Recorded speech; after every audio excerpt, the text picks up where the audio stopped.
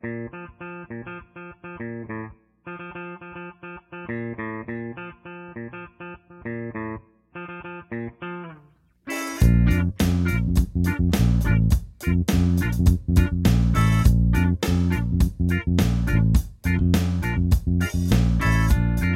the Derek and Mike Podcast. Welcome to the show. Thanks so much for joining us. We really appreciate you being here. My name is Mike. This is my boy, Derek. What's up, Mike? What's up, everybody? How's it going today, brother? How are you? Tell me. I want to know. I truly want to know. Not just like a bullshit, how you doing? You're not just making conversation, huh? No, I care. I'm doing good. I'm doing good. You know, there's really literally nothing I can complain about. My body feels good. I feel good. I'm off today. Oh, dude. Then it's hard to have a bad day when you're off. It is. It is. Because you just wake up knowing you don't have to work that day. And you're like, yes, freedom flows into the weekend. Freedom! That's right. Nice. Well, that's cool. Yeah. That is way cool. I'm planning on doing a little bit of yard work.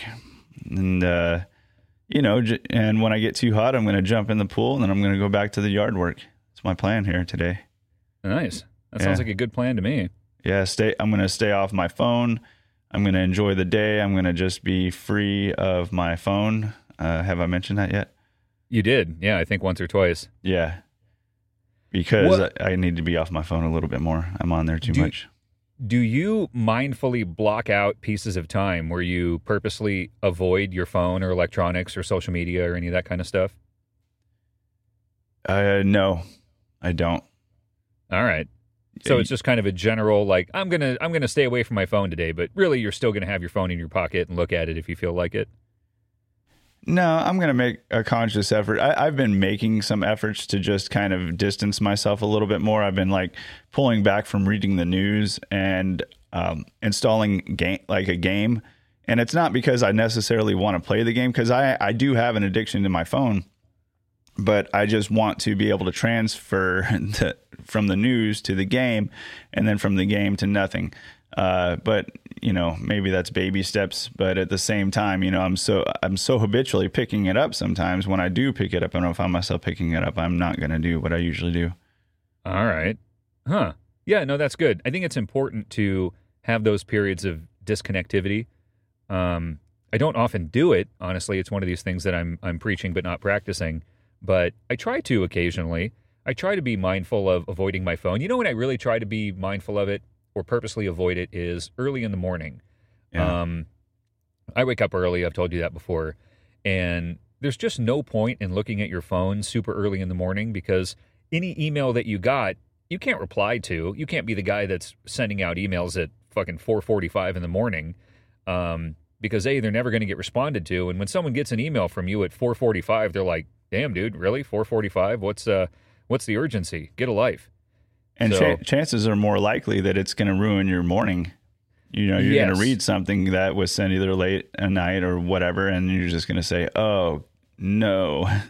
Yeah, and that's going to ruin the rest of my morning until actual work time. And that's sacred time to me. That's time that I take for myself, or I get something done, or I do whatever I'm going to do, but I don't need my headspace infiltrated by an email I can do nothing about. I think that's... who was it? That guy that we listened to. Tim Ferriss? Ferriss. He's the one that talked about that too, didn't he? He was like, you wake up and don't even touch. I do like the way that he manages time. Like, he is excellent at time management. It may not be practical for a lot of people, but at the same time, I do think the overtone of what it is that he says is really kind of mostly just time management. I think you're right. I didn't really realize it until you said that, but I think that is where I got that idea of purposely avoiding your email for certain amounts of time in the morning, or whenever you're choosing to disconnect, because it's so easy just to habitually flip through your phone while you're like standing there sipping coffee, or while you're taking a dump or whatever. Like, I'll grab my phone and flip through my email. And sometimes it's not like you're ever going to get something that improves your mood or gives you more mental freedom. It's almost always something that hijacks your focus or puts you in a bad mood or causes you stress or anxiety. It's rarely ever positive contribution. It's most often negative and distracting. So choose when you want to open yourself up to that stuff. I mean, obviously, you got to read your email at some point. You got to see what's going on. But at certain times, especially like that for me early in the morning, it's just not important enough to dick with it. Yeah, no, that's a great point. And, we do need those extended durations of just non-distractedness. Yeah. That is definitely important. And I certainly neglect that for myself too much. And, my wife told me last night, she was basically was like, "You're on your phone too much," and sometimes that little outside influence can help because even though you try to look at yourself, there's some things that you miss, and there's some things that a loved one is going to see and have a comment on that. It's like, well, I should probably take heed of that. It's really nice to have someone who's with you all the time to kind of check you on those little behavior things that you're not aware of. It's so easy just to, find yourself with a mental moment of spare time and habitually just slide your phone out of your pocket and flip through whatever it is, your email, your social feed or news or whatever. Just like, oh, hey, I have 4 seconds to do nothing. I should fill that with random information to, see what's going on. But I don't know that ever really contributes positively to our mindset or our life or anything. It's really just a distraction and like a sporadic burst of nonsense to take your mind in different ways and all that. And totally worth avoiding. I say let your mind wander. I think it's a good thing to be bored or have nothing to fill your mind or thoughts or whatever, to just be, stand in line and be third in line and don't touch your phone. I think for a lot of people that is uncomfortable, and you have to like consciously not slide your phone out of your pocket when you're third in line and you've got 6 minutes before you need to get to the checkout counter. What do? Do you just stand there and look around at people? Yeah, you do. Leave your phone in your pocket and just stand there, think, observe, and be. And it feels good, but it is unnatural. I agree. I do that is one thing that I can say that I'm not. I don't think I do it. But when I'm in the store and I'm waiting in line, that's just so, I don't know. It's don't get me wrong, I'm on the phone too much, but that's at home. But like when obviously I'm out, your wife has to check you. She's like, "Hey, put it away, Derek. Come on, family time." Yeah, when I'm out and I'm standing in line and I'm just like, "Oh, let me pull up my phone because I need to read the news right now." That's just overkill. Yeah, I do that sometimes habitually, and I try to be aware of it. And as soon as I slide it out, just like, what are you looking for? You looking for something specific? No, put it back. Okay. Now, waiting in a doctor's office is a little bit different, right? You got people across from you. Or I do that out of nervousness sometimes, just because I'm like facing a group of people or whatever. I'm like, what am I going to just sit there and? Yeah, because then that can be a little weird when you're in a room with chairs arranged around walls, and then you're virtually like in a horseshoe, like a horseshoe-shaped group of people all sitting, looking toward each other in a way. It's a little weird to just sit there and stare straight ahead and be lost in your own thoughts. Yeah. It almost feels like you're antisocial. So I don't just stare straight ahead like a robot or a serial killer. I'm going to look around and be a part of our little horseshoe-shaped group here in the waiting room at the doctor's office, and I may smile at so-and-so or go, little gestures, or may even have a little small talk or whatever, but a couple of minutes of that, and that shit's run its course. So what do you do after that, I'm with you on that. When you get like 20 minutes to kill in a waiting room, then, pull out your phone. I mean, 20 minutes is a useful amount of time. I could get something done. I could read an article I've been putting off, or I can go buy some shit online that I know we're running low on. That's when I re-up on baby diapers and paper towels and stuff like that. Yeah. Just like some downtime. Go throw some shit in my cart that I've been thinking about. So I think a chunk of time can be better used, but I'm definitely on the side where 4 minutes standing in line is that's beneficial downtime. I think it's good for your brain to just stand there and not flip through your phone. The situation that I am, I wouldn't say petrified of, but it's funny. I do have a slight kind of well, not a slight discomfort. I have a pretty kind of a big discomfort in this particular situation. And I don't know if it's going to sound weird. It sounds weird like before I'm saying it here, but you get out of the airport and you got to go get your rental car, right? Mm. And you get in that rental car bus and like it's packed, right? And you're just like facing somebody like 2.5 feet in front of you. You know what I mean? Yeah.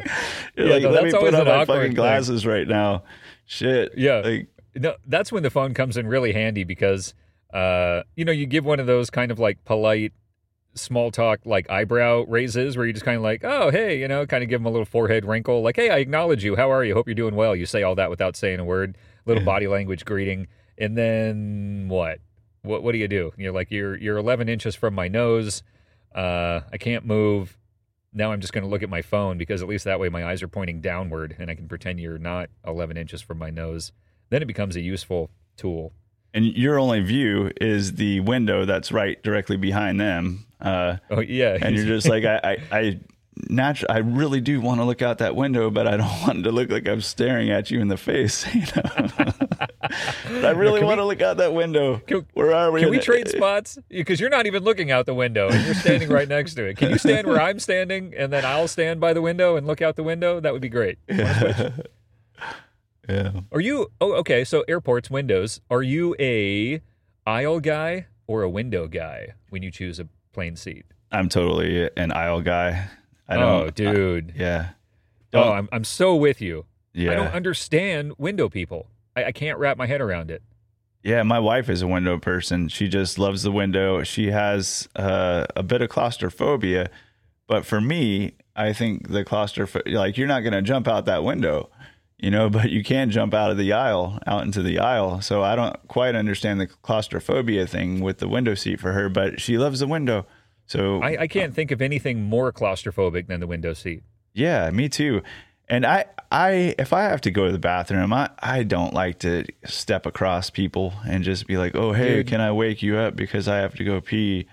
I will hold my pee until I absolutely can't anymore. I mean, I'm with you. And that's with the aisle. It's so easy just to keep an eye on the bathroom, wait till there's no line because I don't want to go stand in line, have to, look at people while I'm standing in line at the back of the plane potty line. Yeah. That's the other place where you're like confronted with people face to face sometimes, huh? Back there where the stewardess or stewards and stewardesses are. And not only the other people standing in the pee line at the back of the airplane, it's like while you're standing in the pee line, you're right next to someone else's seat that's like in the third row from the back, and you're just kind of standing there with one hand on their headrest, just you're 4.5 inches from this guy who's sitting there reading a book or eating his fucking chips or whatever. And what do you do? I'm just like lording over you, and I can't help but look at what they're reading or what they're doing. I have to be nosy and judgy. Like, what's this guy? Oh, wow, smut novel, huh? That's what you're reading on a plane, huh? All right, that's a great use of time. In his non-reclining seat. Yeah. We're in the reclined position, which is a full like 1.5 inches. Like, ooh, wow, yeah, that's a major difference. I'm so comfortable now. I've reclined 1.5 inches.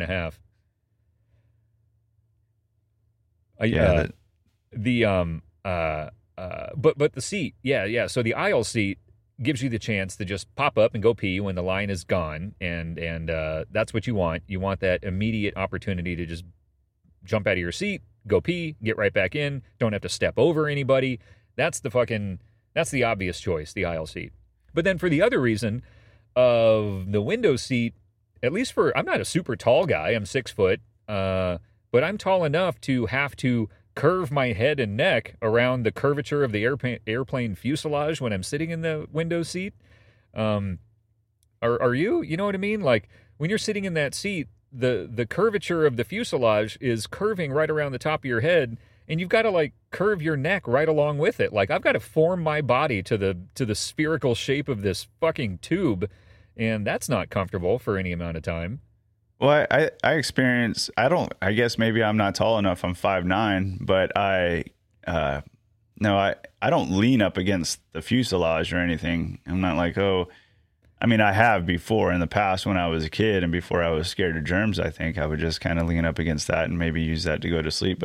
And it is a good escape hatch too, because what always seems to happen with me in planes, and maybe this is just something I didn't notice in the past or because I was smaller, but you get seated next to somebody that can't help but to like kind of take up more room than is within the seat imaginary lines that I know you mentally draw, right? And that imaginary line, by the way, it does include the knee area, guys. Like stay out of my knee area too. It doesn't stop at the end of the handrest, the armrest. No, it extends indefinitely from the armrest out way past your knees. Stay on your side. And might I say that half that armrest is yours? And don't get me wrong, I do lend myself to allow the middle seat to have both armrests. And when I say allow, I'm not like, hey, you can have the middle. What I mean by that is just like, I just don't get upset about that. It's like when you're in the middle seat, I think it's okay to kind of, be a little bit armrest heavy. And I didn't used to feel like that, but it's tough enough being in the middle seat. Just let the person have a little bit more armrest. Wow. You are a magnanimous person. I like that. And I'm going to adopt that. I've never thought about that before. I've always been armrest selfish. Now, I've never encroached on the other person's armrest space. I do subscribe to equal armrest access. Yes. But I've never actually given more armrest rights to the guy in the middle purely based on the fact that the middle seat sucks. So you may use a little more armrest due to the fact that your seat sucks and it costs the same as mine. So that's really nice of you. I'm going to be that guy now. I've just changed my airplane etiquette to include a little bit of an armrest concession for the middle guy. Yeah, see, I didn't hear about that before too, and I think I was, in the past, and I still feel like this sometimes because I feel like don't, test your armrest access a little bit. You might need it for a little bit, but at least be cognizant that, okay, I'm going to take it for a little while, and I'm going to give it up. And you are so much nicer than me. Oh my God, dude. I'm realizing this about myself now that we're having this fucking conversation where I do this indirect, subtle takeover coup of the armrest where there's a guy sitting next to me and he's taking too much of the armrest. And I see that and I'm like, I will have that armrest. Sooner or later, I will wrest that armrest from you. But I'm not going to do it like in an overt, obvious way. I'm not going to be like, hey, excuse me, mind if I use a little bit of the armrest here? Because I paid for it. No, I won't do any of that. I'll slowly wait for him to like reach into his backpack and move his arm. And then when he does, my arm will all of a sudden be a little more on the armrest than it was previously before he reached for his backpack. I'll take an inch every time he gives an inch. And soon I will own the armrest. And this is my subtle takeover style of the armrest. I am fully willing to give away that armrest as long as you do not touch me. Oh, no, that's just gross. Don't touch me any place in your body.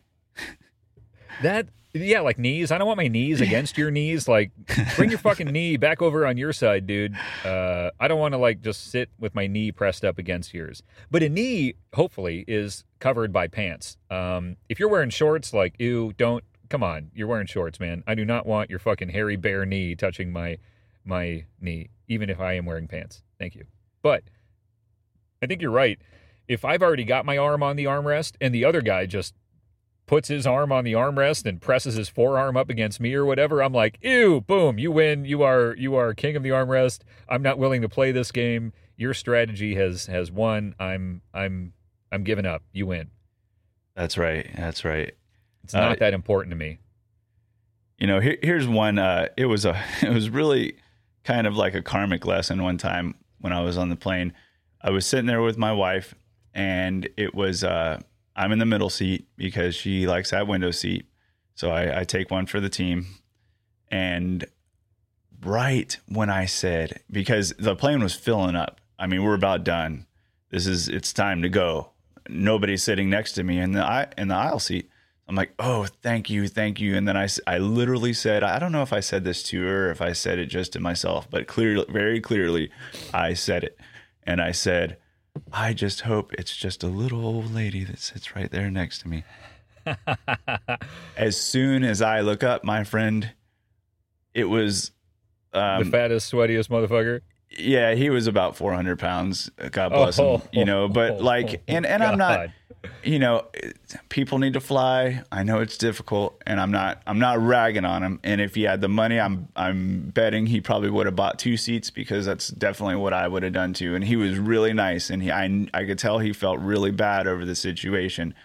But wow, that was tough. I was in him, like he swallowed, like literally. I was like, honey, like luckily my wife is sitting next to me, so I could pull up our armrest and kind of slide as much as possible. You could encroach on her space quite a bit. Yeah. That was the only option that we had there, was that. And then I'll be damned if my armrest on his side is coming up. That is our gate. Your armrest on his side was like under his ribs. Yeah, I can't imagine. I mean, I can't imagine what that's got to feel like to sit in that seat and be like that. That's got to be very difficult. Yeah, I mean, harder for him for sure than it is for me. But I would think, man, and that's tough, dude. Because you see that guy coming down the aisle, and you're just like, oh shit. I know he's going to sit right next to me, and he does. And like you said, I'm sure he's a nice guy and all that. And he's got to get through life too. And he's got to get from point A to point B. I get all that, but God damn it. You had to sit right next to me. This is a 3.5-hour flight. This is going to fucking suck. I'm like you said, like I'm in your armpit. I can just fucking smell you. And this is terrible. And it was right after I said, I hope a little small old lady sits next to me. After that, immediately after that, I was like, oh my God, I am never saying that again.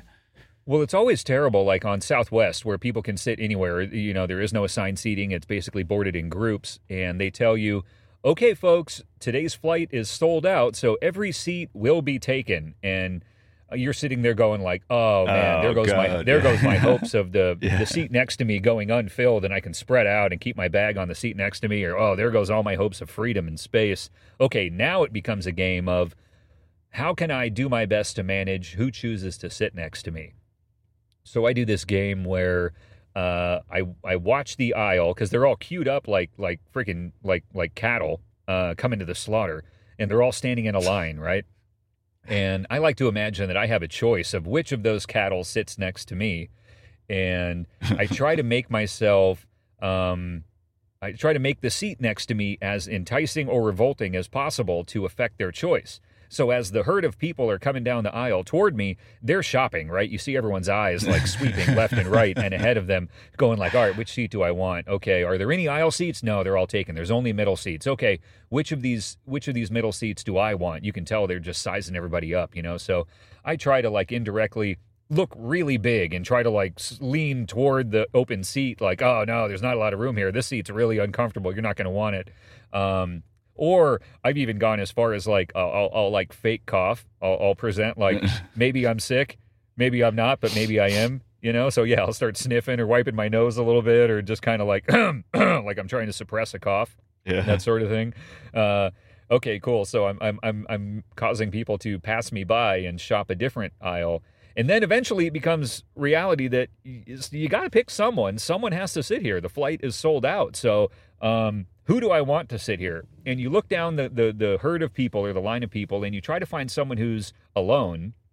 Because someone who's alone isn't going to be talking to their friend 3 aisles down, and that's annoying as shit because they got to talk super loud. So they're going to be yelling at their friend way the fuck down the line because they bought their ticket late or didn't pay for the upgrade, and they got boarding seat or boarding group 5, and they're just going to sit anywhere and shout to each other from down the hall.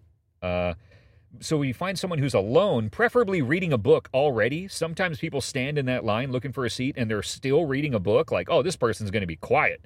They're reading a book already. They're in line and they're reading a book. Of course they're going to read a book when they sit down. Or you hopefully find someone who's tiny. A tiny woman is ideal. So when you find a tiny woman who looks alone and she's reading a book, that's money, dude. That's the money third seat passenger right there. And when that lady comes up to your row, you all of a sudden lean away from the open seat, put on a little smile, look inviting, maybe even like a little eyebrow lift or a little nod, like, oh, hey, this seat's open. I'm a nice guy. You can sit right there if you'd like. And hopefully she takes it and the game is won. And it's a fun game. until you lose and the 400-pound guy sits next to you and goes, "Yeah, can I sit here?" And you're like, "Ah, fuck, man, I can't say no, but do you have to? Like, are there no other seats available?" Fuck. It is an interesting dance, and Yeah. it goes back to, it reminds me of episode whatever 2-3 episodes ago, where there's the subtleties of body language, and it couldn't be more. That's basically all it is it's all body language in a way, and some of it you can't control, I don't think. The whole scenario is a buying and selling game with no words. It's transactional through complete body language. It's people in line shopping for a seat and people who already have a seat selling their open seat and choosing whether or not they want to sell it to you and trying to affect your choice of whether or not to buy it. You're negotiating on price, which is the choice of sitting there or not, and you're trying to affect their choice purely through body language. It's interesting. It's an interesting dance. It is rather stressful for me. If I was going to choose an airline, I wouldn't choose that, because I just don't like that situation. Of course, I mean, you're right. Like, if you do what, you check in exactly 24 hours before your flight, you get to, Like with Southwest, I'll pay for the thing where you automatically get boarding group A or whatever, and it costs like another $30, or I don't know, it's not a lot. So you just pay for that, you automatically get boarding group A, and then I get to sit down first. But that only puts me in a position to stress over who will be sitting next to me longer, because I'm sitting here first. There's nothing but open seats, and as boarding group 2, 3, 4, and then 5 come through, the plane starts filling up, and then they announce, "Hey, it's a sold-out flight. Every seat will be filled." And I'm like, oh, God. There goes my hopes of not having someone sit next to me. So early boarding is really just longer stress. Yeah, there's too many unknowns for me. I'm such a planning guy that I like to eliminate as many unknowns as possible before I even get to the airport, because, like, my wife she calls me Airport Derek. Like, I turn into a different person, she says, when I get to the airport, because I'm so nervous, and I'm just so like, oh my gosh, we got to get there early, and oh my gosh, we got to get to our gate. And then, oh my gosh, let's go check our gate, and then we can go eat. I have all these rules about the airport, and she doesn't like it. So another thing that I like to do that I got to mitigate is just the fact that I will check my bags, even if I have to bring like a small bag, unless I'm bringing a backpack, and only a backpack. And I've done that before, like when I just went to Colorado, Denver, to see my brother. But even if I have one of those small bags, I want to check it, because you ever been in that situation where you're boarding, and then sometimes they announce that the flight is full before you get on the plane. So before you get on the plane, there's that dreaded, "Ladies and gentlemen, we have a full flight today. So we're going to ask people to commit their carry-ons and then come and get them checked, and then you'll have to wait when you get off the plane for your bag." And I'm just like, no, I don't like that. That is, I don't want that situation, because you ever been the one I'm afraid my bag's going to ever make it into the fucking airplane. So, you mean that's why you don't, or you do check your bag, or you don't check? I try to avoid checking a bag as much as possible. I mean, if I'm only going for a few days, even up to like 3 or 4 or 5 days, I'll still try to make that work with a carry-on only. And by boarding early, you almost always get some overhead space. That's true. If you board late, you're fucked, man. Yeah. What also bugs me is how people take the overhead space over my seat. Like, I've got a seat and there's overhead space right above it, and someone's already put their shit in there. Like, "Hey, Dick, that's my overhead space. It's over my head." What the fuck? Why does my seat not include the space right above my head? Why is that community space open to all? And this guy just decided to put his second carry-on bag into the space above my head, and now I've got no room for my one carry-on bag. Not cool. That's true, especially like if you board early. Sometimes if you're boarding late and there's no other spaces available, you don't really have a choice, right? No, then you fall into that thing where they don't have room for your bag and they go check it, and that always freaks me out. That's the one situation I think I would fall apart. Like, if that happened to me, I don't know. That's like my biggest fear in life, is like, "Oh, there's not enough room for your bag above here." No. You go outside and wait, or oh man, go back out and check your bag, and then come back in, and we'll all wait for you during that time. Oh, dude, even worse. Like the flight attendant's like, "Oh, here, I'll take it from you. I'll take care of this," and you just hand them your bag. Like, will I ever see that again? You know, like, Yeah. do I get a ticket or do anything? Like, oh man, I have nothing. And then just the whole flight, you're just stressed. Like, where do I go? What do I do? How do I even prove it's my bag if they ever ask me? I have nothing. Well, that reminds me of this funny story. I was getting on the plane last time when I flew. This was by myself, so I can't remember. Oh, this was for Denver, and I swear to it, this lady was trying to get this enormous bag in the overhead, and I mean, there's been so many comedic skits about that. It's like, you know, Oh yeah, but like, so I'm just being nice. Like she's trying to jam this thing, and it's not way it's going fit in there. Yeah, you could look and be like, that's not. I'm no engineer, but that ain't happening. Yeah, well, I am an engineer, but as a matter of, I was like, I said to her, I said, what did I say? I said, I don't see it happening. Oh, you told her that all. Yeah, I said I don't see it happening, and she was very nice about it. But you know, I think what happened then was there did turn out to be a way that she got that under somebody else's seat, and you know, sometimes you see these massive acts of kindness on the plane, and especially a little bit more like in. I notice it more in the southern states because people are just nicer here, but you'll get like they'll be like.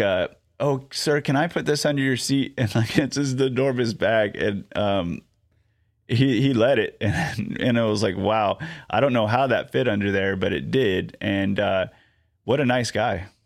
Yeah, that is nice when you see that kind of stuff happen. And I think you're right. It is more common in the South because, dude, where I'm from in California, people don't even ask that. They know they're going to be told no, and they want to avoid the embarrassment of being denied, so they don't even ask anybody. You know, can I do something like put this monstrous duffel bag under your seat? Because all of my space that was included in my seat has been taken. I need more space. Can I have yours? That's audacious. It's a lot to ask, and it's cool that someone there was willing to help. And I do find that you're right that on airplanes you have this sense of community. A lot of times where people are willing to really kind of help you and do a little more. It's almost like, hey, we become a tribe. For the next 3.5 hours on our flight to Denver, we're going to be a tribe, and we all need to work together to get to Denver as comfortably and as conveniently as possible. So we got to band together. We got to tribalize here. And people who choose not to join the tribe stick out like a sore thumb. And I think everybody else mentally gangs up on them. Like someone who's loud or annoying or just an obvious asshole is ostracized by the flight to Denver tribe, and everyone collectively hates them, I think. I have seen that happen before one time where this girl, well, I wasn't paying attention to the whole situation, but I really feel bad for her because she was in trouble, you know, and I was in the middle seat, and the guy next to me was listening to her conversation and the conversation that she was having with basically anybody that would look at her. And the guy next to me, after, like, I had my headphones on, I think, the whole time, so I wasn't like paying attention, but then I took them off, and he talks to me, and he says, because she starts to look over, he says, "Don't look at her." And I'm like, oh man. And because I guess if you look at it, she was going to start a conversation with you, a huge conversation. And she ended up telling somebody that some guy was paying for her to fly out there. And he was like, oh, that poor guy. And I mean, I feel bad for the whole situation. The whole situation was just kind of fucked, but yeah.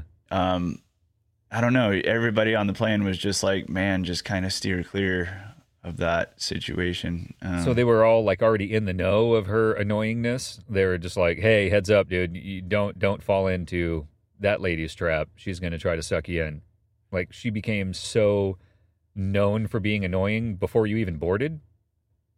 No. Well, I'm sure that was the case because once the guy kind of told me what was going on, she was talking just nonstop to anybody that would just listen to her. And it was sad. It was sad. It was just really sad.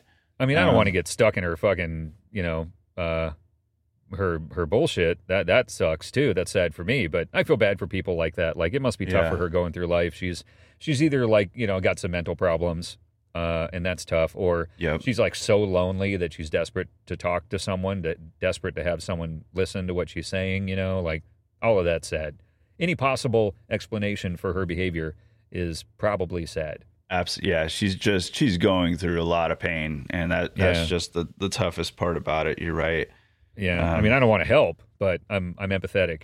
Just don't talk to me. Yeah. Just like the guy said, don't look at her. Yeah. And That's sad. it's so sad. It's just so sad. Yeah.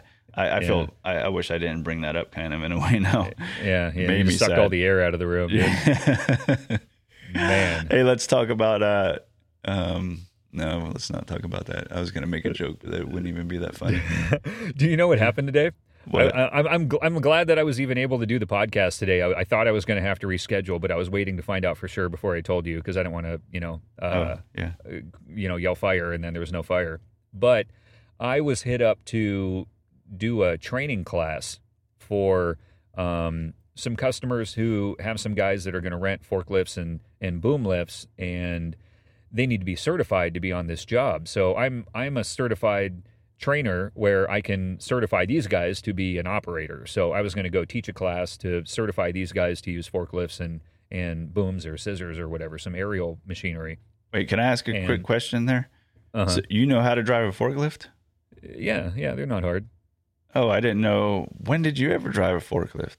I rarely ever do, but in order to do what I do, where I rent equipment to contractors, including forklifts, boom lifts, and a shitload of other stuff, one of the first things I had to do when I joined the company was go and get certified as an operator on forklifts and aerial equipment, mutes. Okay. So I had to be certified as an operator. And then after a little while, then they certify me as a trainer. It's called a Train the Trainer course. So now I can train people and certify them as operators. And I've actually never done it. So part of me was a little bit nervous or apprehensive about it. Like, I don't really want to go do that class. A, it's really hot outside and it's a lot of blacktop fucking time. And B, I'm not going to be able to do my podcast, and that's pretty important to me. And then C, I've never actually done this, and I feel like I'm going to be fumbling my way through the whole fucking thing. But I don't mind improvising. That part would have been fine. I mainly just didn't want to stand out in the sun all day. And we could have done the podcast later in the afternoon, so it probably would have been fine. I just didn't want to be in the sun all day. It's fucking hot. And that got canceled last minute yesterday. I got an email. I got a text from my regional manager like, hey, let the customers know that the training session for tomorrow has been canceled. We had a few people come up positive with COVID, so no one's allowed to go to that location that we were planning on doing the testing at, for a few weeks. So COVID is to thank for It came us being through able for to do you the for podcast once today. Yeah, right? it's good to hear Fucking a COVID success story for a change. go COVID. I mean, it sucks for the people who caught it, and now they had to close the location. But hey, I'm doing a podcast now. Thanks, COVID. That's literally the only thanks COVID that occurred today, I bet. There's been a few positive COVID things. I think we probably got out of a few things that we would not have wanted to do otherwise, and we would have had to think up an elaborate excuse or flake or do something to get out of an engagement. And luckily, there's this super understandable case of, oh my God, we'd love to go to that, but COVID. So Come on, COVID. sorry, we can't make COVID. it. Yeah, it's What are a you gonna do? one-word response. Yeah, what are you gonna do? Yeah. Oh, man. Yeah, so that worked out pretty good. So I'm here instead of standing in a gigantic fucking parking lot watching guys drive forklifts. So there's that. Yeah, and so you would have led that training, huh? That would be fun to see. What else do you know how to do? Do you know how to do a backhoe or anything? Yeah, so I don't operate them enough to be good at it, to like get, the real muscle memory down and become fluid and use these excavators and backhoes or any of the heavy equipment. But I do know how to do it. You know what the knobs do? Yeah, and they're all different. They've all got different like control patterns and stuff, and some of the newer ones are a little bit different than the older ones and all those little nuances, but generally they're in general the same, like a car. There's a steering wheel, there's a gas and a brake. But every car you sit in is a little bit different, like takes you a minute to find the windshield wipers and that kind of stuff, Yeah. So yeah, it's just like that. They're all pretty standard. They're straightforward. I mean, I've actually had to resort to YouTube a time or two to learn how to do things, and thank God for YouTube in so many ways. One of these was a 4-seater job cart, a utility cart, which is just like a 4-wheel drive off-road truck, basically a little gas cart, and the seat converts into a larger bed, so the rear seat will fold up to become a normal rear seat guys can sit on, or it will fold down to become a larger utility bed. And I couldn't figure out how to fucking do it, and so I looked it up on YouTube, and luckily there's a 2.5-minute video on everything that shows you how to do anything. So I found that one. Boom, looked like a pro. Oh, you just do this, pull this pin, boom, boom, boom, pull here, shift, boom, there it is, converts. They're like, wow, that's awesome. And I got to look smart, like I knew what I was doing. And thanks to YouTube, I did know what I was doing. Yeah, I changed my rear lights and the Volvo for that, and I felt like a pro. I'm like, hey, I hope the whole neighborhood's watching me right now, because I'm like taking off the entire back assembly. I'm like, man, that guy looks like he knows what he's doing. Dude, how about these car manufacturers that make you disassemble the entire front end to change fucking light bulbs? What kind of bullshit is that, dude? I've been lucky on that. Well, I think the G35 was like, no, the ones that I've had that were recent were pretty much just the bulb. You just reach in, access the bulb, right? It should be quick and easy. Like, it's a bulb. Yeah. Plan on it going out at some point. Make access to it easy. That seems like an obvious one. Yeah, the Volvo takes a little bit of doing there. It takes like if you were to watch somebody do it, you'd be like, oh, forget that. Somebody else is going to do that. But it's really not that hard. Like, when you do look at the YouTube thing and somebody shows you like in 1 minute, like how to change the Volvo thing, and you're like, wow. But while you're doing it, it does look impressive, because I had the entire rear headlight like pulled out, and it was like, dang, that was I don't know, it looked cool. One thing I did want to mention, I want to like learn how to do a backhoe. So I was like thinking about I want to rent one of those, like not a whole backhoe, but just like a mini backhoe in my yard. I know it sounds weird, but like I really want to rent one for like $200 a day and just like fucking go at it, dude, in my yard, create gardens and shit. All right. Well, you could either do a backhoe, which is big and it has a front scoop, or you can just do a mini excavator, and that's a much smaller unit on like tank tracks. So a mini excavator is like a little capsule that you sit inside, and it rotates like a turret, 360 all the way around. And it's on tank tread, so you can kind of drive it around, and it fits through more areas. It's much more compact than a backhoe. And you can just kind of drive this little excavator into your backyard and twist it around, and you got an arm sticking out on the end with a bucket on it, and you can fucking dig as many holes as you want to your heart's content. You can tear the bitch up, dude. How much does it cost to rent one of those a day? And you probably get massive discounts, so you don't know the retail price. Yeah. I mean, if I was to use one personally, they would just let me use it for free. I would just take it home and use it for the weekend or whatever. That would be, it's just free. I haven't had the need to do that yet. Although I have thought about, since I live in a 2-story house, my wife and I were thinking about this around Christmas time. She goes, it would be really cool to decorate the second floor with Christmas lights. And I have, it's a tile roof, so I really don't want to go walking around on the tile roof because they'll crack and shit, and I don't want to mess with that. Plus, I don't want to like fall off because don't want to die either. Yeah, dude, I'm no mountain goat. I'm gonna fucking fall off that roof. So I was thinking, how cool would it be to fucking just bring home like a gigantic fucking boom lift and park that thing in front of my house and just do all the Christmas lights from a boom lift? That would A, be fun, and B, my neighbors would be super impressed. You'd have to bring him back when you want to bring him down too, wouldn't you? Though, or you know what would happen is the neighbors would all be like, "Hey, how long you got that thing? Can you come do my house next?" Yeah, right. Next thing you know, I'm fucking decorating the second floor of 14 houses in the neighborhood. That's how that would go, probably. Because you can get one of those for free too, can you? Yeah. I can take anything home for a reasonable amount of time. I can't just keep it, but yeah. Yeah, those would be cool. But yeah, an excavator. No, you're in the right ballpark. $200 for a day or whatever. Or what? Here's the move. Here's what you want to do is rent it on a Friday. Rent it on a Friday. You have it delivered in the morning.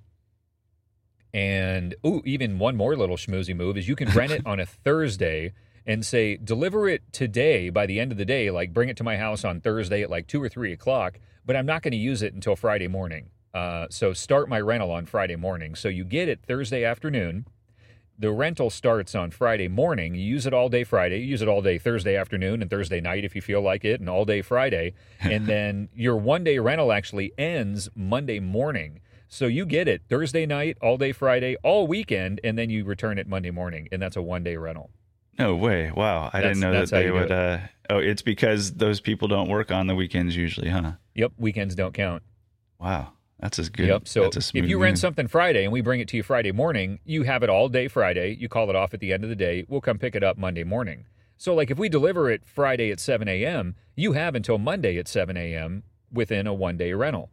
But then the extra little move is have it delivered Thursday, ask them to start rental on Friday, and then they'll bring it to you. You just don't know what time they're going to bring it Thursday. It'll probably be in the afternoon, noon or 2 or 3 or something. And then you have it Thursday afternoon or evening, all day Friday, all weekend, and then you return it Monday morning, one-day rental. Shit, that's long enough for me to dig a bunker. Oh, God.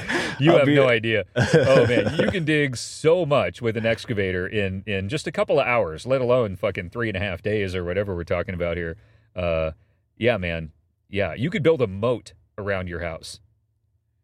It's crazy. I was watching, what was this show? Oh, Utopia. It's on Amazon Prime. And one of the guys in there, he had a bunker in there. Oh. And it was underground. I'm like, oh man, that's pretty cool. And don't get me wrong, maybe I am a tinfoil hat wearing mofo, but how cool would that be just to like have a bunker, just be like, oh yeah. Well, there's no house under that ground. No, that would be awesome. And then for another reason, dude, is bunkers stay really cool because they're underground. So like you wouldn't even need air conditioning or anything. Like you could just build an underground bunker, but maybe also put a foosball table and a lazy boy in there. And then you got a whole new place to chill that's super cold in the hot months, and no one knows about it. And warmer in the cold months too, right? Yeah, I mean that's more of a lair than a man cave. Yeah, that would be cool. I saw that and I was like, oh man, I saw another article too that really, man, this guy was like so not married. But what he did was he carved out of stone a rock house, like right out of like a complete rock. Like I don't know how he chiseled it. I'm not exactly sure how he did it, but it was like just amazing. Like, whoa. I mean, the most impenetrable place there is, I would imagine now, unless well, who knows? Wow. But no, it was so interesting. I thought it was so cool. And yeah, that's about as secure as it's going to get is a house carved out of pure stone. Of course, you got to wonder too. I know like in East Tennessee, there's a little bit more radon, and you may have to look out for that because radon is like one of those invisible radioactive kind of gases or something along those lines. Like so in caves or something, or it usually is where there's rock, when there's a lot of type of rock, because I suppose there's certain rocks that carry that radioactivity or something. Okay. So that'd be the only, but who knows? If you don't have that, who cares? And there's probably ways to mitigate that too, like with vents and stuff. But yeah. But no, you're right. That guy's definitely not married. He's not married at all. Yeah, I saw that. I was like, not married, but it was amazing what this guy's done. Wow. No, it's impressive. That's one of those things where you're just like, wow, that's incredible. I mean, I would never want to do it, but wow, go you. That's really neat. I'll buy it off you, yeah. Yeah. No, it'd be novel, but that's a lot of work for a pretty unusable space, but cool. Oh, no, it was usable. He had windows in there. What? It was a full-blown house. A full-blown house. Windows? Huh. I don't know. It was beautiful, though. I mean, it was a house that was carved out of stone. I see some of these commercials sometimes for like VRBO or some of those vacation rental type apps, and they show some pretty fucking neat homes, dude, where it would be fun to have a lot of money and free time, which neither of which I really have, but to just travel around and go to some of these really trippy like treehouse rentals around the world, in places like that where you can go to like stay in some like ice room or a fucking stone that a guy carved out and put windows in. All these weird places to stay would be fun. It'd be novel. That is cool. I didn't know that they had those on there. That'd be interesting to check out. Have you ever rented like an Airbnb or a VRBO or anything like that? Yeah, I've used the Airbnb site, and All right. we rented something out when we went to go visit Nashville. So VRBO is that just stands for Vacation Rental by Owner. It's virtually the exact same thing as Airbnb. I'm sure a lot of places use both VRBO and Airbnb. Like a lot of drivers both use Lyft and Uber. But if you sign up on one of their websites, like if you've ever used VRBO, then they're going to start sending you marketing messages, and in those emails they'll highlight their most eye-catching properties, obviously. And some of them are just fucking weird, where it's like some weird 6-story cylinder with a spiral staircase around it, and the bedroom's at the very top. It's like, stay in some of our most unique properties. You're like, wow, that looks inconvenient, but cool. You know where I've always wanted to go, and I missed the chance to do it, especially having lived in when we lived in California, but would be the not northern California where your mom is from, but what is it? Just south of San Francisco, where they have the big cliffs. I forgot the name of that area, but it's such a beautiful area over there, and some of the vacation rentals on the cliffs overlooking the ocean are just gorgeous. Oh my God. Yeah, dude. And then you even get like in other countries or whatever, like you can go get some amazing vacation rentals in like Mexico or any area that's like the Bahamas and all that kind of stuff. Like people that own amazing properties have just listed them on these new rental by owner services, and it's easier than ever to go rent some incredible private property in incredible places for pretty reasonable amounts of money. It's a neat time to be a world traveler. I was going to ask you, what places so you've used the site. What places have you rented out from VRBO? Nothing exotic. When we've used VRBO, it's when we're going to like La Jolla. We most recently, right before we had kids, we went and rented a place on the beach in La Jolla, Southern California, like San Diego area. Uh-huh. And we got a really nice little bungalow down there on, I think it was Airbnb we rented that one on, not VRBO. Maybe, I don't know, same thing. Anyway, we rented a little bungalow. It was like a little 2-bedroom house just a block from the beach, and had a little backyard, which we wanted because we brought the dogs with us. That was back when we were dog parents. I mean, we still are, but we cared about it back then, so we had no kids. We would bring the dogs on vacation with us, and we rented this little place because it was dog-friendly, and it had a little backyard that was all totally enclosed where the dogs could go out there and run around and not escape. So that was a fun little rental in a really cool part of La Jolla, too, La Jolla Shores. And where else do we rent one? I've rented them at a few shooting tournaments. My dad and I, we compete in sporting clays, the shotgun clay shooting game. Yeah. We would travel around and go to some big competitions in different states like Arizona and Texas and Nevada and NorCal and some of those areas. And at first we started using hotels, and then we compared the convenience and cost of just getting an Airbnb, and it's a fucking no-brainer. I mean, for the cost of a hotel, a 2-bedroom hotel, my dad and I would spend, $200 or $300 a night at a pretty basic hotel, like a piece. Yeah. I mean, nothing fancy, but nothing shitty. So just some kind of a medium great hotel with a continental breakfast or something included, and easily be $300 a night. Yeah. And we would go to an Airbnb, and more often than not, it was less expensive, especially when you split it up between maybe another group, because you're getting a 3 or a 4 or a 5-bedroom house, and you can get other shooters who want to pitch in, and next thing you know, it's $100 a night, but just for my dad and I's part. So between he and I, it's like $50 a night, and the cost becomes insane. And it's more space. You have a backyard, you have a refrigerator and a stove. You can actually like cook in there. And then it's also fun because some of your shooter buddies share the house with you. So you're hanging out, having dinners together at night. You barbecue. Sometimes they have a pool. And if you're in a hot area, you can just go swimming or whatever. And it's a no-brainer. It's better in every way. Other than, a maid doesn't clean up for you every evening, which I don't care about. I don't like maids cleaning my hotel room anyway while I'm staying. So I usually leave the do not disturb sign on the door the whole time I'm at a hotel. So I lose nothing and gain everything. It's a much better option for me. Yeah, we did an Airbnb when we went to Palm Beach to visit her family, and it was great. I mean, the thing is, I think Airbnb really it keeps a lot of places afloat, because these apartments, I would never buy one, and these were the things that like people actually buy. But renting it out for a weekend or no, it was a whole week. You know, it's a night. They had a washer dryer in there, so I'm just like, hey, what else can you ask for, really? Well, that's what you want when you're at a beach, especially with a kid. You want a washer and dryer. You want to be able to go back, wash your clothes, cook dinner, take a real shower. You want that little slice of home. Make coffee. And coffee. Yeah, dude. You really and a just real want coffee that. pot, not that little one. You know. You can't make coffee in a hotel. I hate hotel room coffee makers. I rarely torture myself and use those. I almost always just go downstairs and get coffee down there, or better yet, just get coffee on my way out and like go through a Starbucks, or better yet, a donut shop. My favorite place to get coffee is at donut shops when I'm out traveling.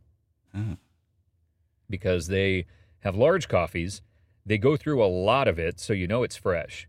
And it's not overpriced. It's not like some Starbucks $6 cup of coffee. I don't need anything fancy. I don't drink mocha latte chinos or anything. I just want black coffee. I don't even put cream or sugar in it, just straight black coffee. And I find that donut shops have the best black coffee in large cups for like $2. And they have jelly donuts. Man, I don't eat donuts. But I know that. I'm talking to the old Mike. I'm talking to pre-keto Mike. yeah. Fat Mike was like, "Oh, donuts." Fat Mike would be like, "Ooh, donut." Oh man, fat. Yeah. Oh man, yeah, dude. You know what's weird too about donuts? Like in my mind, I love donuts, and even now, like every once in a while at some meeting or whatever, they'll have donuts, and I'll be like, "Ooh, a chocolate bar or a maple bar, even better." And I'll just eat them, and almost every single time after I eat a donut, I feel like shit. And it's really only good while I'm chewing it. Everything after that is not good. But I still like that flavor of chewing it enough to eat one and then regret it.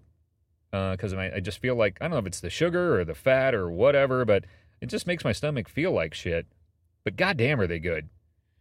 On to the topic, speaking of donuts, there are certain things that I seem to really crave or desire, once sometimes it's rarely, but one of them is a particular type of donut. It's the, Dunkin' Donuts calls it the Boston cream donut. It's the one that has the custard in it. Yeah. And it has the chocolate top. Do you like the custard? Oh, man. Is there anything better than that? I don't think so. The nice big it's doughy, like this, especially a fresh one. If they've been sitting around a while, they're just okay. But when they're fresh, like early in the morning, and it's this like hot, crispy but soft, doughy kind of a texture, and then the middle of it is this kind of like burst of cool, tasty cream. Like, oh my God, no, there is nothing better. Yeah, that is like that ranks up there with desserts up there. It's up there with butternut. Have you ever had a good eclair? Eclair? No, I can't say that I have. So similar. It's like a cream inside. It's more of a whipped creamy kind of a textury type of a cream inside of an eclair, but it's almost like a chocolate bar full of whipped cream is a lame way of describing it. But it's like a fancy French donut. You got to get them when they're fresh, too. There again, if they get a little stale and hard, they're just okay.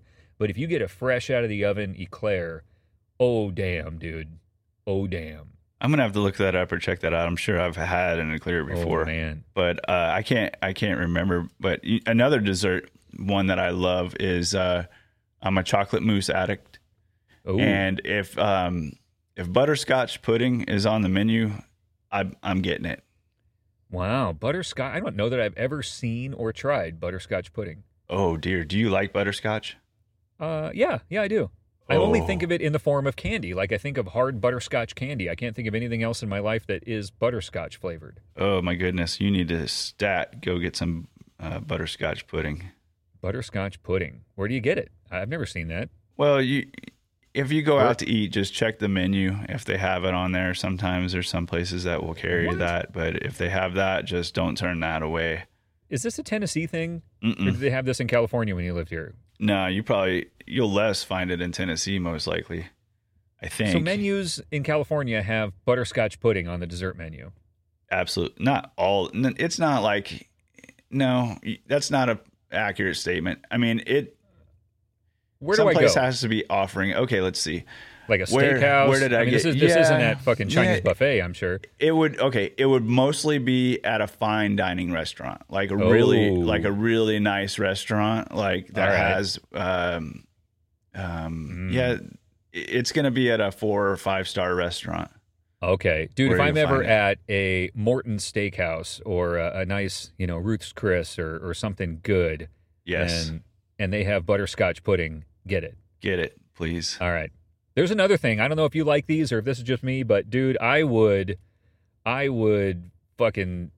to great lengths to get this.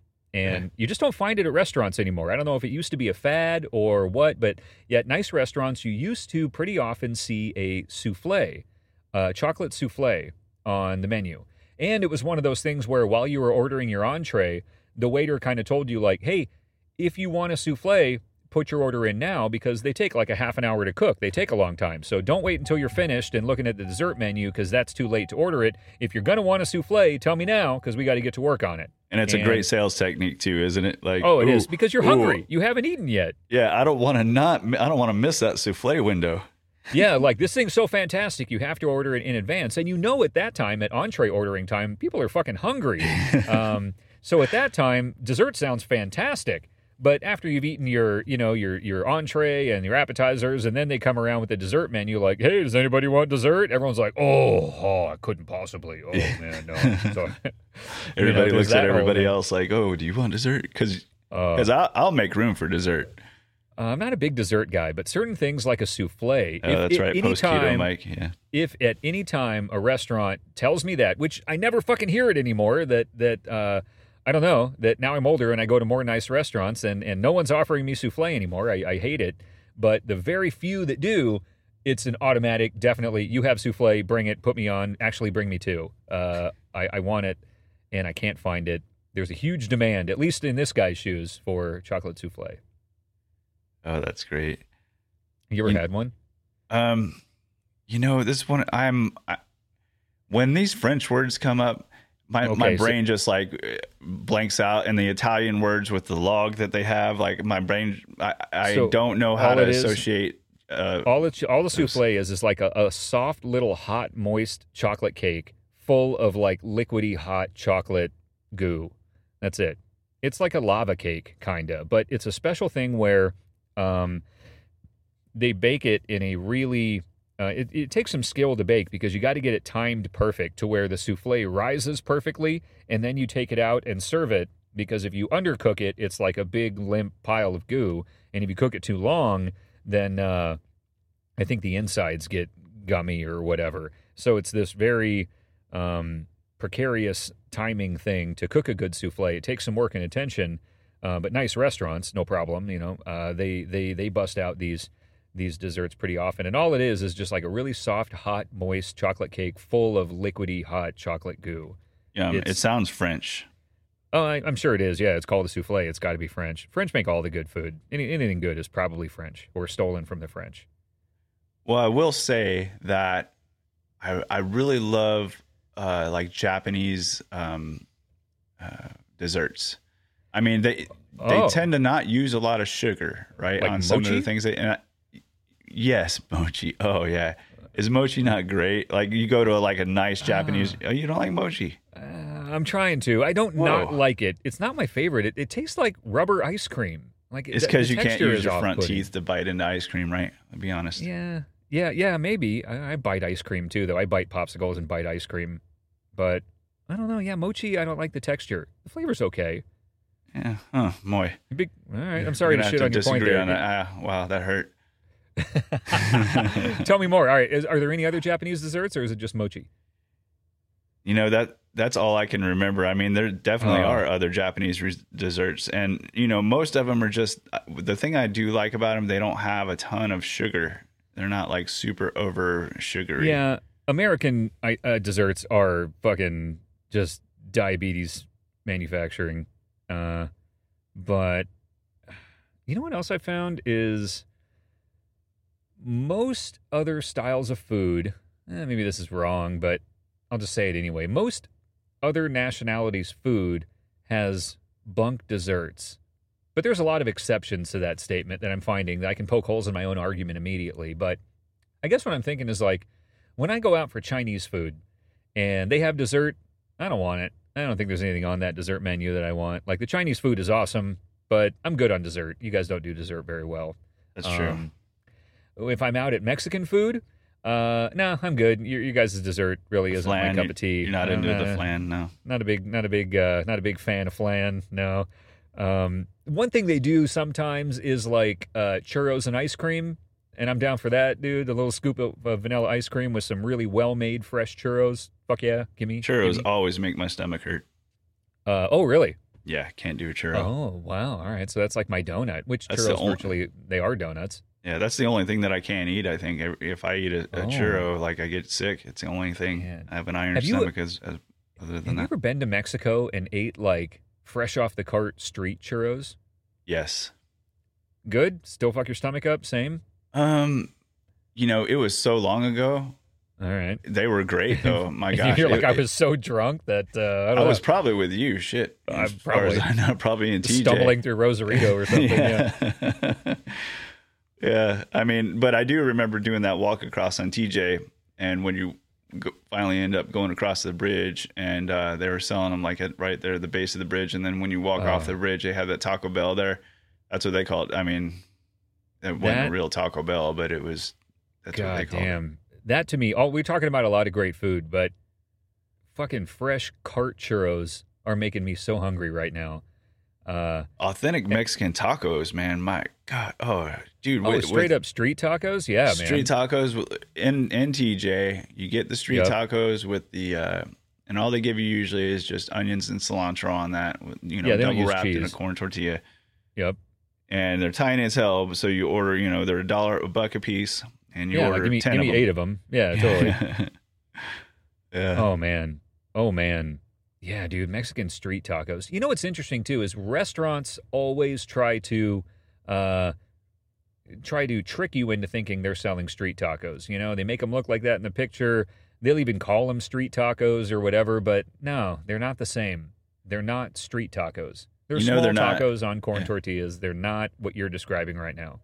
Especially when they say, "Oh, would you like those on a corn or a flour tortilla?" Oh, no, you lost me. Okay, you know what you're doing. Sorry, I know. Yeah, no.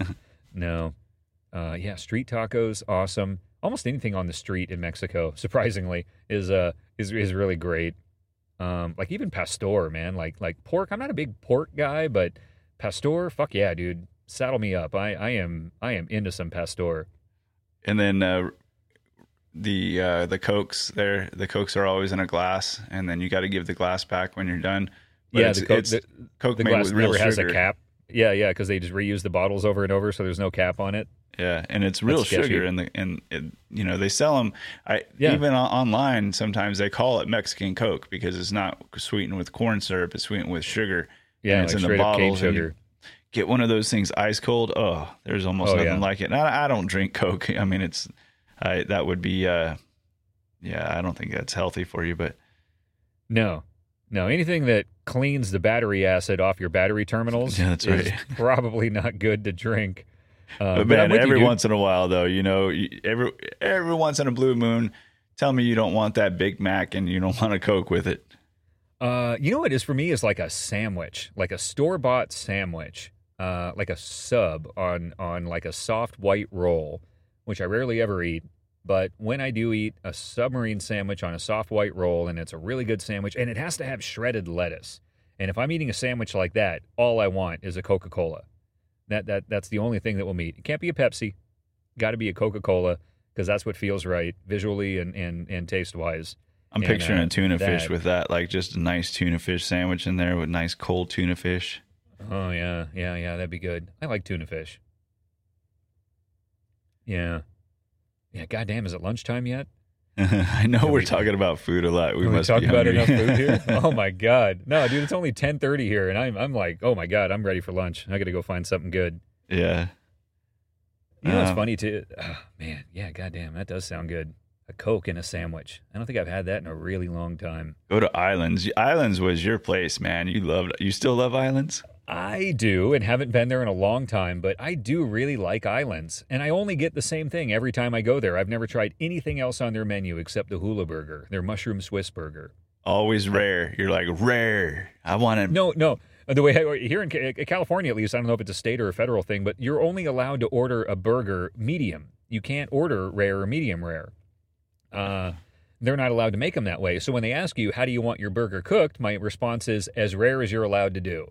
I remember we would go to lunch all the time, and like I didn't understand it because you were like, even then you were like, rare. I want it as rare as you can make it. You know, I'm just like, ooh.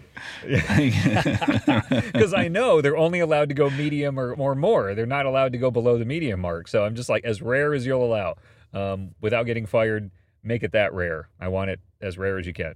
And with steaks too, I mean, with steak is different, right? They can make a rare steak, obviously, but yes, yeah. But do you like your steaks? How rare do you like your steak? Medium rare. Well, it depends. If Really? I'm at a fucking Denny's and I order a steak and eggs, I'm just going to order that one rare because they're going to overcook it and it's going to be medium rare. If I order it medium rare, it's too cooked. It's medium. It's barely even pink.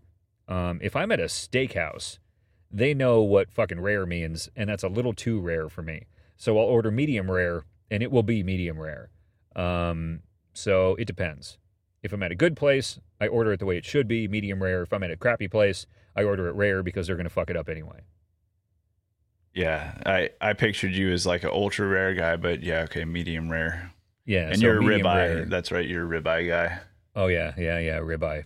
Ribeye's awesome. Yeah. Here we are on food again. We're like, hey. Yeah. Now all I'm thinking, I just stopped and I'm thinking like, where can I get a good ribeye today? That's what I want for lunch. I want a ribeye. I shouldn't have told you about food, man. I forgot. Man. You gotta get. Do you know what I need? I need to find a place that has ribeye and souffle. That's what I want for lunch. I want a ribeye with the souffle for dessert. I can see. I picture you like drinking a cup of tea with that, with your pinky up. Oh, that's fancy? No, dude. No, I'm gonna fucking. Souffle sounds fancy. I mean, it is a little fancy. It sounds way fancier than it is. It's just chocolate cake. And no one fucking makes it anymore. I don't know if it's just too much work or it's not trendy or what, but there is a appalling lack of souffle in the world these days, and I'm not having it. We need to rebel against this lack of souffle. I'm going to need more of it in my life. That reminds me. There, maybe I just need to learn how to make it. One business idea I have for out here is to open and I don't know why I would say this because I would never do it, but one business idea for somebody else out here would be to open a desserts only place. Oh. Because the South loves dessert and they probably don't want to wait in line for it. So like just having like a just desserts kind of shop out here, I think it would kill it. Wait, I think that is a perfect name for the business that you're talking about. Just desserts. I think that might actually already exist. Maybe that's why I said it. Because I think there's a place like that in Boston. And I think it might be called Just Desserts. Oh, because that's like a double whammy there. Because like, hey, we just sell desserts. Obviously, the standard surface level description of what you're saying. But then there's also the play off of the phrase or euphemism or whatever it would be, where it's like, oh, he just got his just desserts. Like you got what's coming to you. That's your just desserts. It is a great name. It's fucking fantastic. Look it up. Does that exist? If not, dude, buy the domain name. Okay. Like now, before this podcast comes out and someone else beats us to it. And then we're not going to be the Derek and Mike podcast. We'll be the No. We'll continue on as Derek and Mike, but we'll also be dessert restaurateurs. We'll just start this business. I don't know anything about the restaurant business, but with a name like that, how could we fail? They're in San Francisco, justdesserts.com. Yeah. It's Just Desserts, San Francisco. Do they sell things online? Or is it like you got to go to San Francisco and go to their dessert boutique? Let me see if there's a cart. I don't think there's a cart. Wait, select count. I can select account 24. No. There's I can't order anything?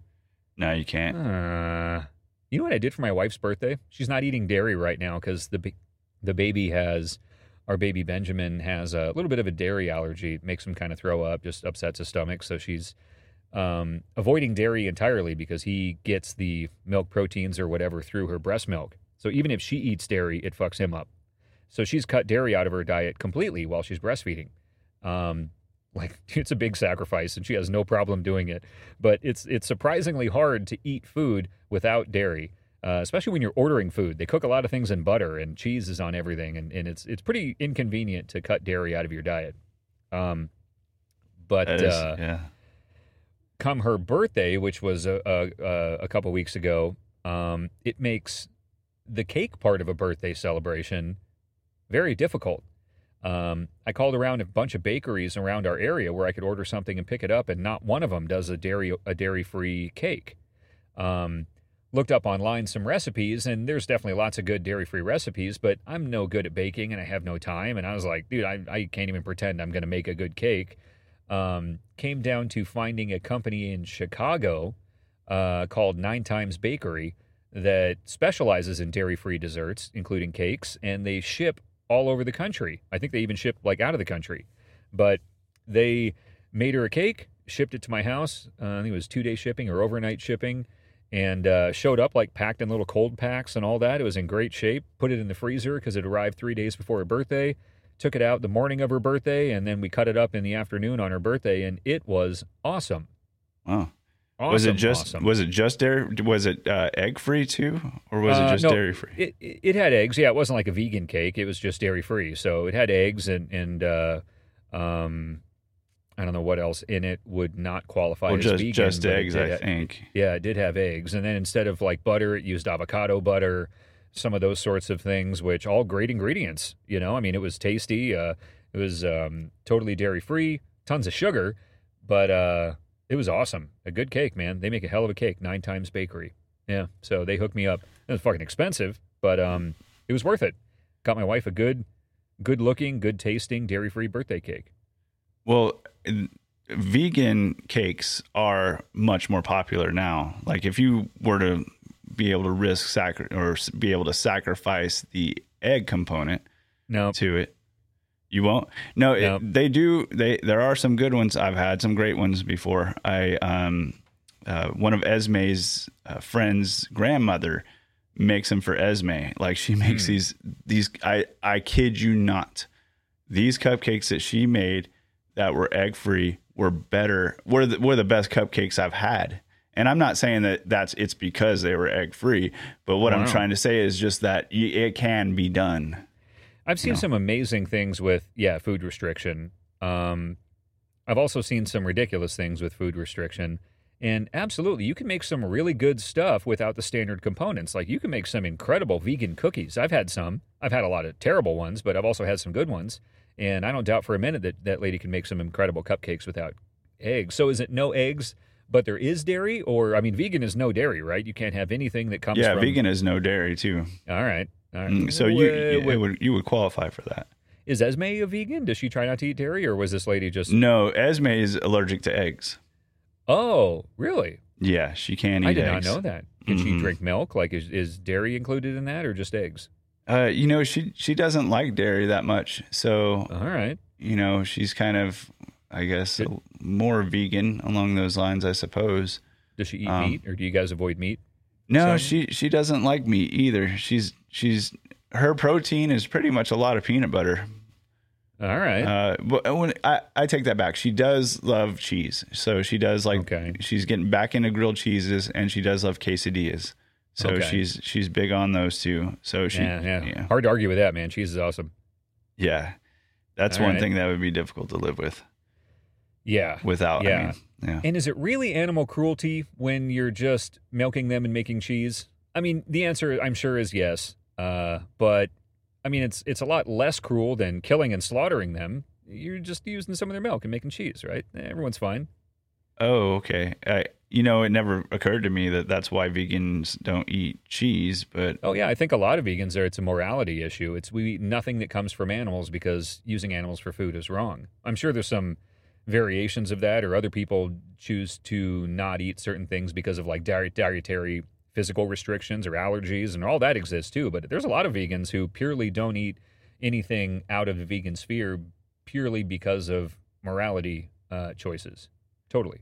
Did I tell you that Megan used to work at a vegan, like when I say vegan, I mean like vegan, not even vegan, raw. She worked at a raw place. So nothing could be cooked, meaning that you can cook something, but it can't be over 108 degrees. Like after 108 degrees, you've officially cooked it and it's not raw anymore. So, So is that kind of like the caveman diet, that you're not cooking out any of the nutrients or whatever? Is that the idea behind it? All right. So at 108, you've started killing things that are whatever, like some nutrients or some whatever's bacteria. And the big controversy there was they had some kind of honey or something, and people would come in and they would throw a fit that that they had honey on the menu. Like, or you're exploiting bees and you're going to hell. I guess, yeah. They just said honey's not raw or honey's not vegan or something along those lines. So yeah. Well, don't order it. Don't order it. Yeah. Honey shall not exist in my world. Yeah. Problem solved. You don't want honey? Cool. Don't order it. Yeah. You're mad because it's an option? That's what you're angry about? You don't have to choose that option. I'm not saying, hey, everyone who walks in my business must eat honey. I'm just saying, hey, if you want it, it's here. That makes you mad? Yeah. They did have some great desserts there. I will say they had great desserts. The one thing about that place is if you ordered, like I ordered a burrito, when it came out, it didn't look like a burrito at all. It was unrecognizable as a burrito, and it wasn't very much food. And it took like... Sounds great. It took like 45 minutes to get it. I thought something was wrong. I was like, there's got to be something wrong. But no, that's how long like every order there took. I don't think they're open anymore. Was it? They were big. Didn't succeed. Shocker. They were big. You know, Soundgarden was in there after they broke up. So all of Soundgarden was in there, and Anthony Kiedis would go in there. One time, Anthony Kiedis, what happened? The door was locked. Was that the one where you said that his friends dropped him off? No, that was at a different place. That was at Rainbow Acres. All right. This one was at Euphoria Loves Revolution, because he's a vegan, so he would go there. I think a relatively good amount too. Yeah, man. I think the only way I could ever even consider being a vegan is if I was rich enough to never make food at home. Like if I could just eat at a restaurant, breakfast, lunch, and dinner, that would be a much easier vegan option. Plus, you have to live in a place like Santa Monica, like you did, where vegan restaurants are everywhere. It's a big deal. I would never want to be in charge of feeding myself on a budget and try to be vegan. That just sounds undoable to me. And I'm not so sure how good like a 100% soy diet. Like if you go too much soy, no. I don't think it's that good for you. No, I've heard lots of things like that too, and I totally believe them. Possibly because I want to believe it's not healthy to eat soy, but also because I've read lots of things that they've linked a lot of sorts of like cancer and problems with soy, and kind of like with anything, dude. Anything in excess is a bad deal. So if all you're eating is soy, you're going to experience whatever problem soy has to bring to the table tenfold. Just like tuna. I heard that Tony Robbins, the life coach guy, he's an obsessive kind of a guy. No surprise there, and he ate nothing but fish. Like my understanding is like literally nothing but fish for a long time, and eventually started having some like health problems. Went to the doctor, and the doctor essentially told him like, my God, I've never seen anyone with mercury levels like what I'm seeing in you. Stop doing what you're doing. You have like a deadly amount of mercury in your body. And so he did. He stopped eating only fish and started eating like fucking, I don't know, chicken or turkey or whatever. Still like a super regimented, strict diet. But yeah, the whole nothing but fish thing was a bad deal. Like you think, oh, fish is good for you, but nothing but fish, not good. Die of mercury poisoning. So true. Yeah, you do have to like spread things out. And one thing too that I know to avoid now that I would avoid at all costs, I think is a type of like vegetable oil. Like vegetable oils, I think those are really bad for our body. Yeah. Yeah, I totally agree. Olive oil, though, is okay from what I understand. And, I'm getting this from other people. And who knows, the science seems like it changes every 10, 15, 20 years based on whoever wants to buy the science. Well, But, yeah.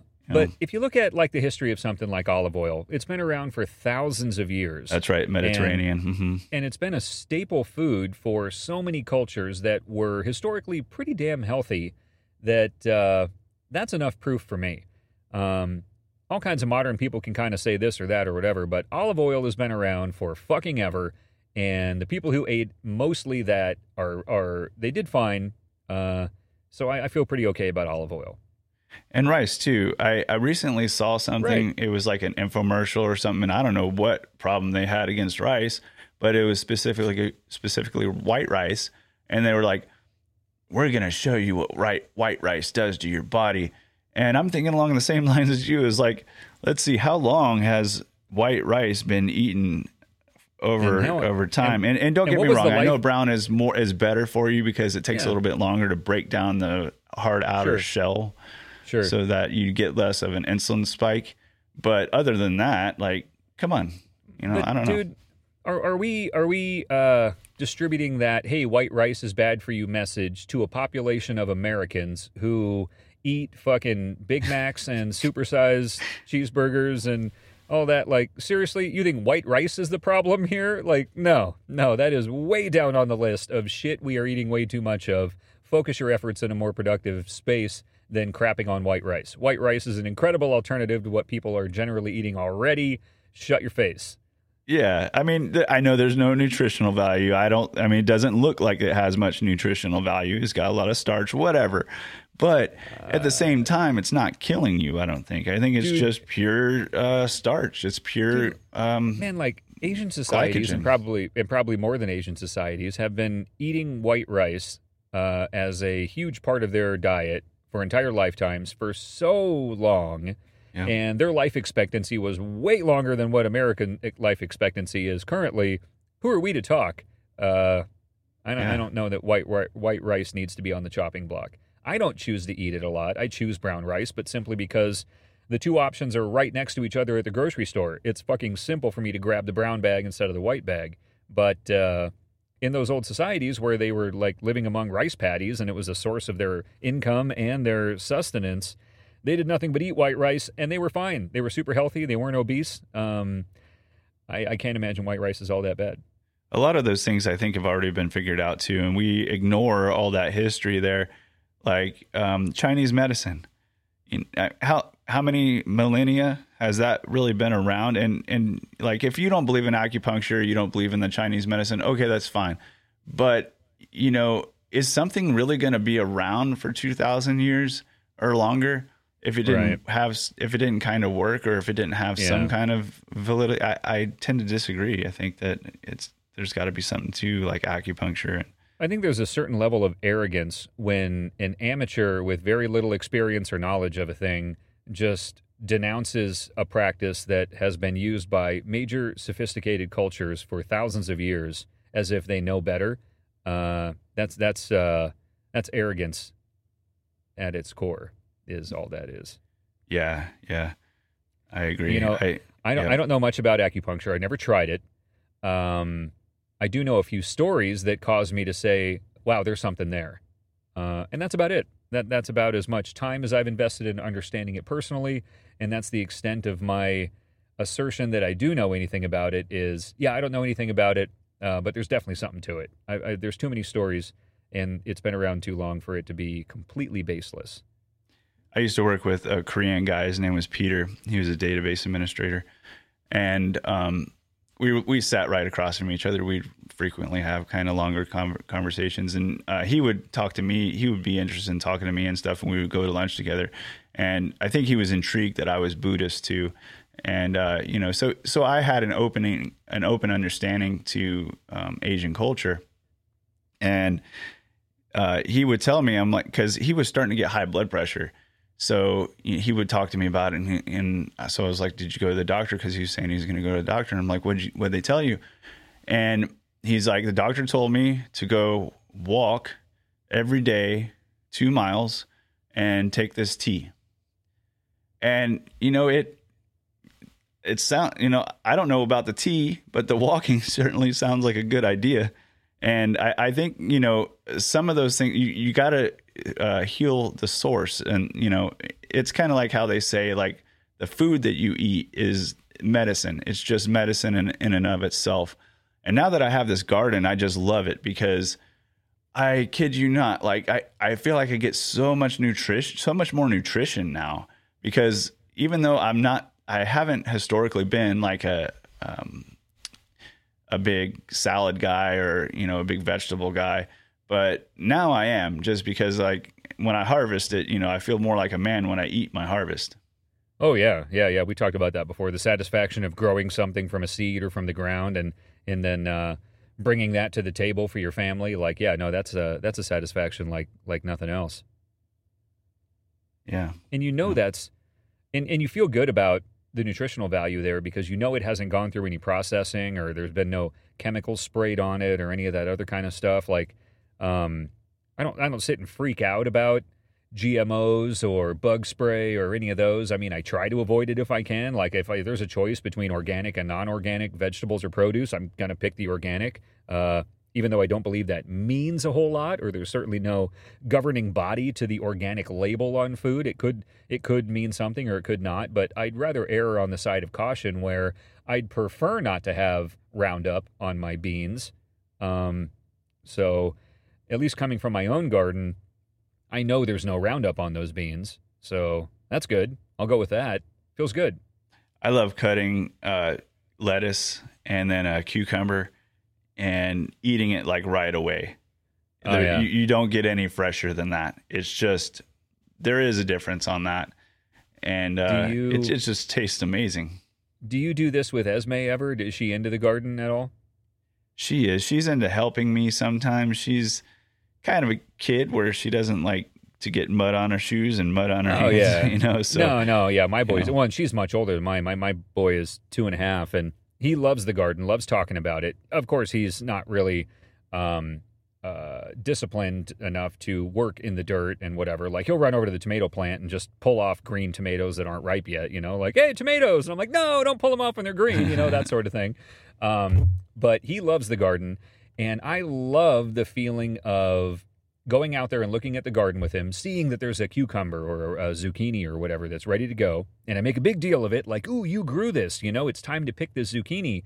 And we get the clippers, I clip off the zucchini and hand it to him. And I make it a big deal, like, look what you've done, you made this zucchini, this whole big thing. And he feels very proud, and we take a picture of it, and we send it to his papa, my wife's dad, because Papa's a big gardener, and he actually helped Michael get his garden started in the backyard.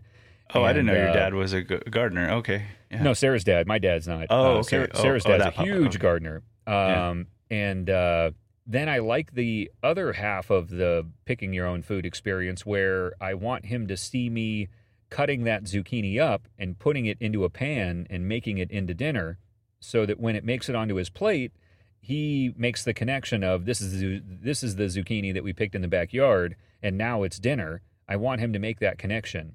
And then even more, like when it's something, like you said, like a cucumber, something that you can literally just bite in the garden, I like him to do that. We have a loquat tree in the backyard, and in the summer it makes loquats.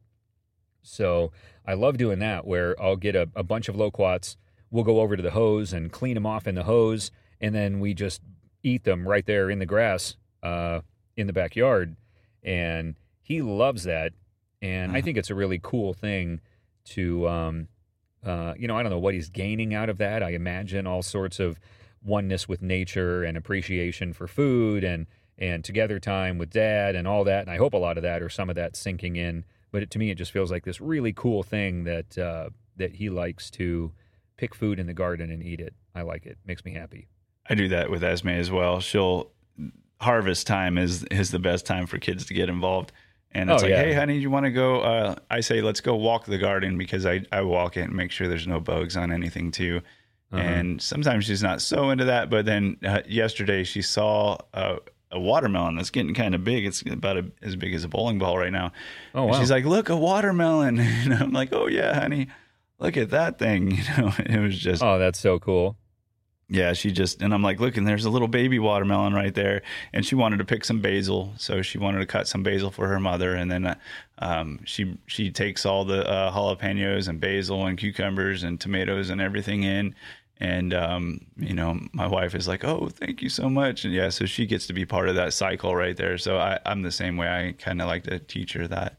Yeah, no, I love that. So that's a ton of fun and a neat way to spend time together as a family, doing little things like that. And I think it's good for the kids and that's all good stuff all the way around. It's cool.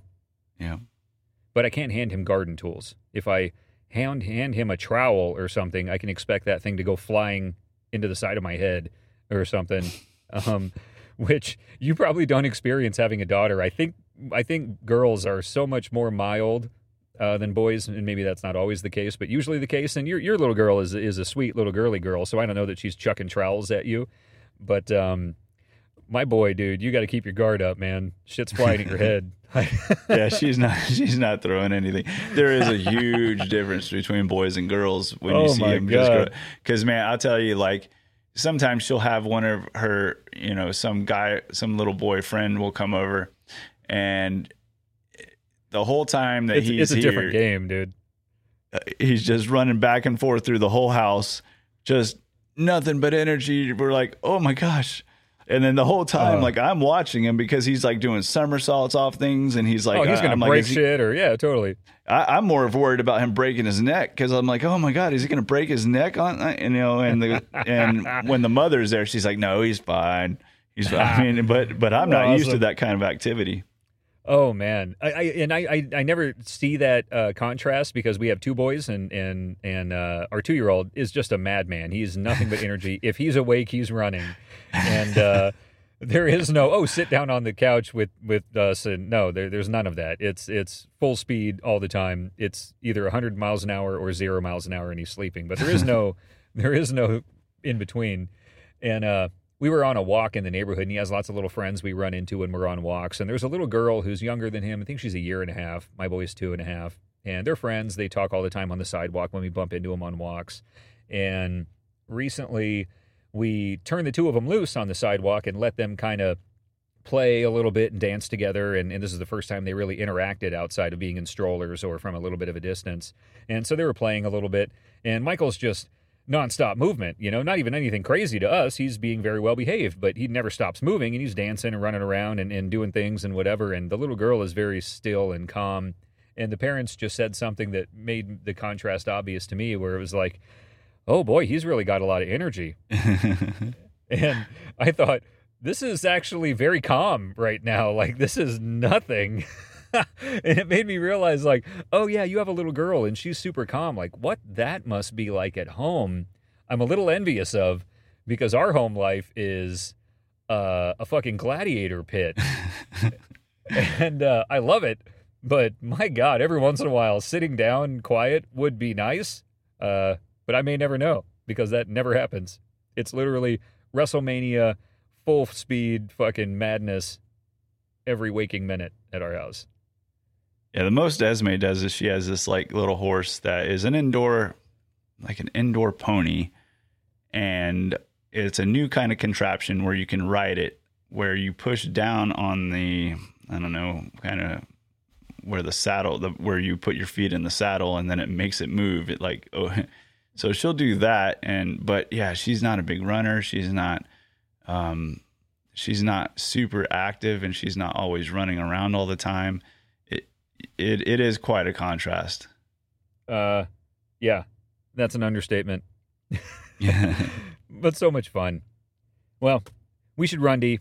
It's always so much fun talking to you. We really get into some fun things. We covered a lot of weird shit today. We talked about airplane seats. We talked a lot about food. I'm starving. You know what you're going to have for lunch? I don't. Have you had lunch? It's what, fucking 2:00 out there? Have you eaten yet? You must be starving. I had eggs this morning, but I'm thinking I might do something fun. I might go to like Arch's barbecue. Oh. Yeah, ooh, you want some of that. Tennessee barbecue. What do you get when you go to barbecue? I'll just get the regular. I mean, I'll get like the pork sandwich, the pulled pork sandwich. Oh, and yeah. Large, of course. And then I'll get, if I'm feeling spunky, I might get some mac and cheese or some coleslaw. Greens. You got to get greens at good barbecue joints. They They do have collard greens. I beans. should get some collard greens too. Yeah, collard green, or even just green beans. They do really great things with green beans, like saute them in awesome butter and make them spicy and bacon. Yeah, some bacon. Yeah, oh, that's good. Oh, Mike's man. gonna eat some bacon. Oh man, oh man.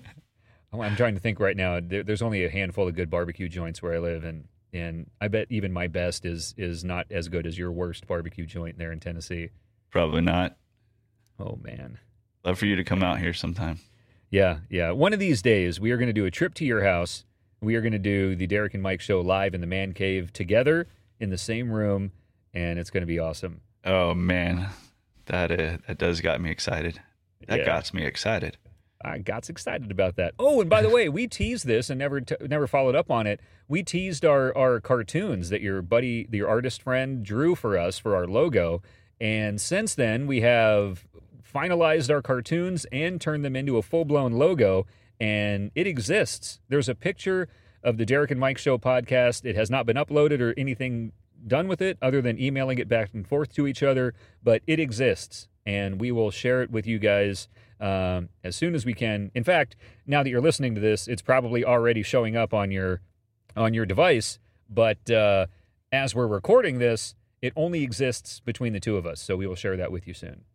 This is how long it took. Appreciate the blood, sweat, and tears. Yeah, man. Hey, good things are worth the wait, and the cartoons of us came out fantastic. Yours in particular looks exactly like you. It's funny. I love it. It's fucking so Derek. The expression and everything is so Derek. It's fucking perfect. It nailed me. He nailed you. Does he know you, or are you guys just friends through friends? I've never met All right. Andy. Man, I thought, okay, Derek's came out so great because this guy must know him, and he captured Derek's essence in caricature format. But no, wow, he's just that great of an artist. He did it without knowing you. You did. Maybe he stumbled upon Derek. Maybe he just accidentally captured you. It could be, well, there's the features of me too, right? That might be a little bit easier to draw. Like I have a rounder kind of head. Yeah. And you're not as a round a head. I have kind of a peanut head. I think I have a peanut head. You have a peanut head? Oh, I know what you mean. Well, yeah, we both have different heads for sure. We're peanutty. Yeah. I have a little head. I have like a little micro head. You got a pinhead? I have a pinhead, yeah. And I got to wear pinhead hats. Like my beard. I haven't shaved in a long time. My beard sucks. You know what? That's a lot of beard for you, my friend. It's the most beard I've ever had, I think. No, during COVID, I didn't shave for like fucking 7 months, and that was the most beard I ever had. But still, this is a solid second in beard length, and it's purely just because I'm too busy to shave. It's not a choice. I don't want a beard. As soon as I get a free 10 minutes, I will shave. But it's been this long since I've had a free 10 minutes. How long did it take you to grow that? This is probably 2 months or something, dude. I don't grow beards quickly. Wow, that would take me like 2 days. Yeah, you grow a beard, dude. Is your beard gray yet, or do you have a big red beard? Red. It would be still red. Well, now it would be some gray spots too. Yeah. Man. Well, all right. Great talking to you. Always fun. We will get together again soon. Say hi to the fam, brother. Peace out, Mike. Thanks a lot for listening. We really appreciate you joining us. Don't forget to subscribe on your favorite podcast listening app. And for more episodes and info, check out derekandmike.com. Thanks again. We'll see you next time.